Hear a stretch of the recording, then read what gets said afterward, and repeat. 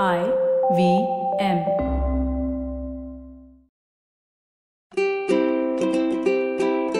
Hello and welcome to the Habit Coach Podcast, the bite-sized podcast filled with quick and easy actionable habits. Remember, great habits create that awesome life. I am Ashdin Doctor, your habit coach. And today's fun fact of the day has to do with guitars.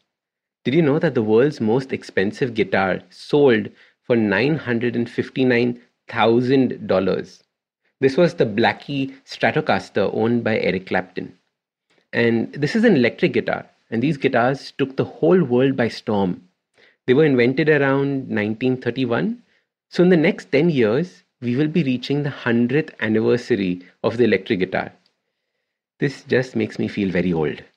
Because growing up through college, we listened to rock groups. These iconic guitar solos like the Sultans of Swing or Stairways to Heaven.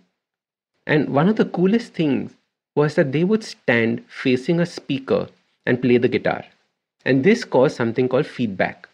This is when the sound coming from the speaker would move the strings of the guitar. And this movement would then come out in the speaker. So it caused this loop where the guitar was playing itself. Today, however, we're going to talk about a very different kind of feedback. This is one of the most powerful habits that you can inculcate in your life. It will not only improve your professional life, but your social life and even your love life. You see, none of us are born perfect. None of us are born knowing everything. We have to go through life picking up information, processing it, and using it. And that is how we learn to work in our jobs, or how we learn to talk to people, interact with friends. None of us are born knowing these things. If we want to get our lives on an upward trajectory, we want to see growth. We need to learn how to keep improving. Having this growth mindset is absolutely essential for you to have that awesome life. However, we often fall into this trap of getting a bruised ego. When someone tells us something or gives us feedback, our ego gets hurt and we blast to protect it, shouting and screaming. And this is because we do not know any other way to react. Has this ever happened to you? The other reaction is when we get hurt by the feedback and think that we are not good enough. Our self-esteem takes a beating. We sulk. We give up. We don't even try and change. Have you ever seen this happen to people? But the worst is when feedback is not registered at all. It is like talking to a wall. When we board ourselves up and do not allow any of the feedback in. And this again is not the healthiest thing for us to do.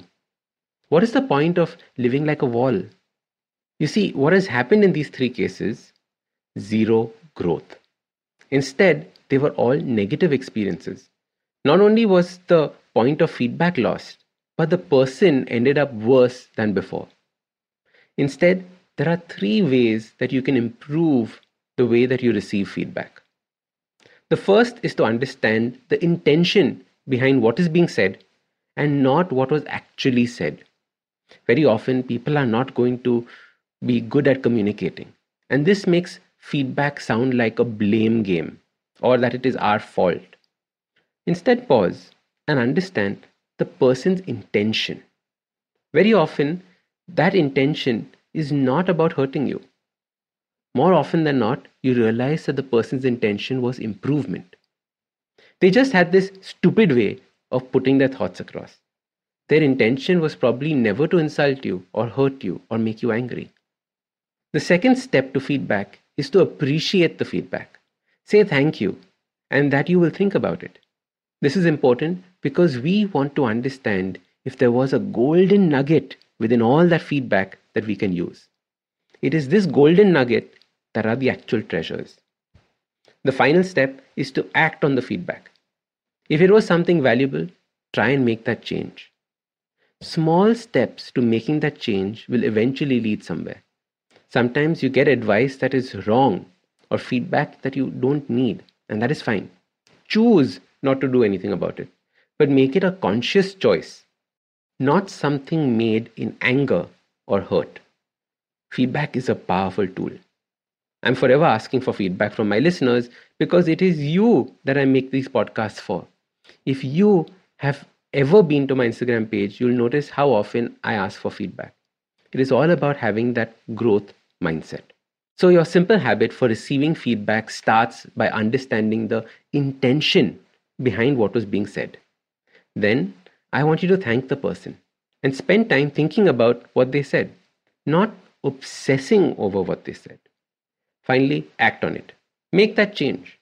There is nothing worse than giving feedback to someone and then seeing them do nothing about it or do the same thing over and over and over again. I will do other podcasts soon on how to give feedback and how to ask for feedback. But for now, get into the habit of taking feedback in a positive way, like a rock star. So start these habits and share with us your progress using the hashtag #TheHabitCoach. If you like this podcast, don't forget to check out other interesting podcasts on the IVM network. You can listen to us on the IVM Podcast app or ivmpodcast.com.